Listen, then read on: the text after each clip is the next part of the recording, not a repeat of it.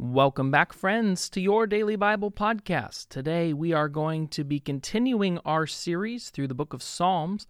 We're going to look today at Psalm chapter 84. It starts by saying this is for the choir director. It's a psalm of the descendants of Korah to be accompanied by a stringed instrument. Verse 1. How lovely is your dwelling place, O Lord of heaven's armies! I long, yes, I faint with longing to enter the courts of the Lord. With my whole being, body and soul, I will shout joyfully to the living God. Even the sparrow finds a home, and the swallow builds her nest and raises her young at a place near your altar. O Lord of heaven's armies, my King and my God! What joy for those who can live in your house, always singing your praises. What joy for those whose strength comes from the Lord, who have set their minds on a pilgrimage to Jerusalem. When they walk through the valley of weeping, it will become a place of refreshing springs. The autumn rain will clothe it with blessing. They will continue to grow stronger, and each of them will appear before God in Jerusalem. O Lord God of heaven's armies, hear my prayer. Listen, O God of Jacob. O God, look with favor upon your King, our shield. Show favor to the one you have anointed. A single day in your courts is better than 1,000 elsewhere. I would rather be a gatekeeper in the house of my God than live the good life in the home of the wicked.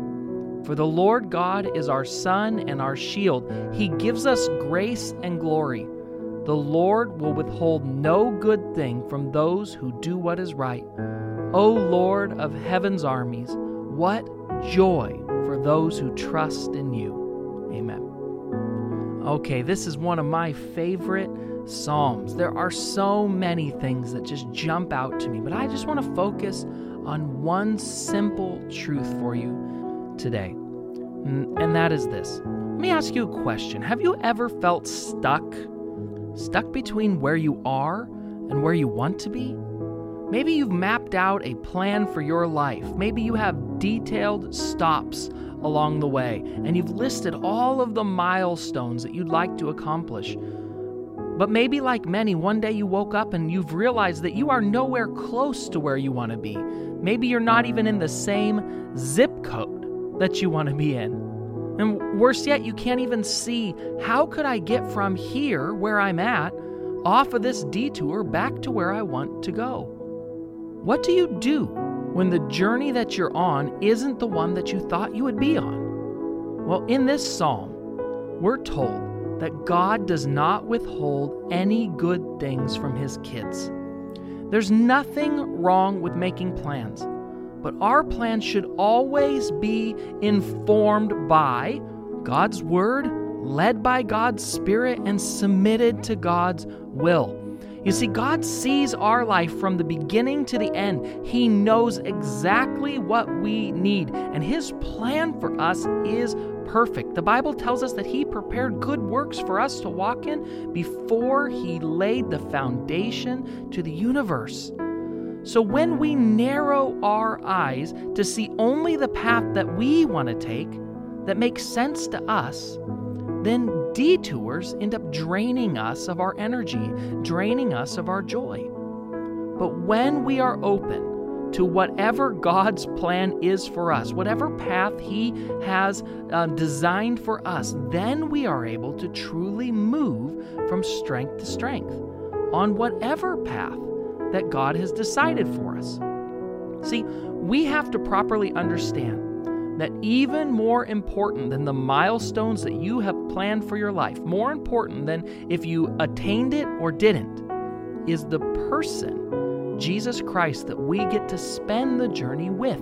That's what your life is all about. Not what you accomplish, not what you do, not what you get, but who you get to spend your life with. See, time with God is way more important, and it's the thing that your heart, your life, your soul is truly longing for. We see this all throughout the history of mankind. You can attain and achieve a lot in this life and never be satisfied because you were never intended to be satisfied by those things. Better is one day in His courts than 1,000 elsewhere. That is the cry of our soul, that there is nothing that compares to knowing God, to walking with God, to experiencing God, to being in God's presence. Are you convinced of that? That there's nothing this world could offer that would be sweeter than a relationship with Jesus Christ? See, a day filled with Him fills our soul in a way that achieving all the goals and attaining all the stuff in this world never, ever could. So make your plans. Pray for guidance. Celebrate your milestones. Yes, that's all fine. But don't get so attached to your plan that you lose sight of the person who is walking along every step of the path with you. Let's pray. Jesus, thank you that you are with us. Thank you that your Holy Spirit is in us right now, today. Thank you, Jesus, that you cared so much about being with us, that you came to this earth, became one of us, became Emmanuel, God with us, lived the same life that we're living to show us how to really do it and so that we could relate to you. Thank you that you are with us right now as I'm praying. Thank you that your desire is to be near us. And thank you that your plan is that in being with you, we would receive all that our soul truly longs for. We want to just absolutely trust in that truth today. In Jesus' name, amen.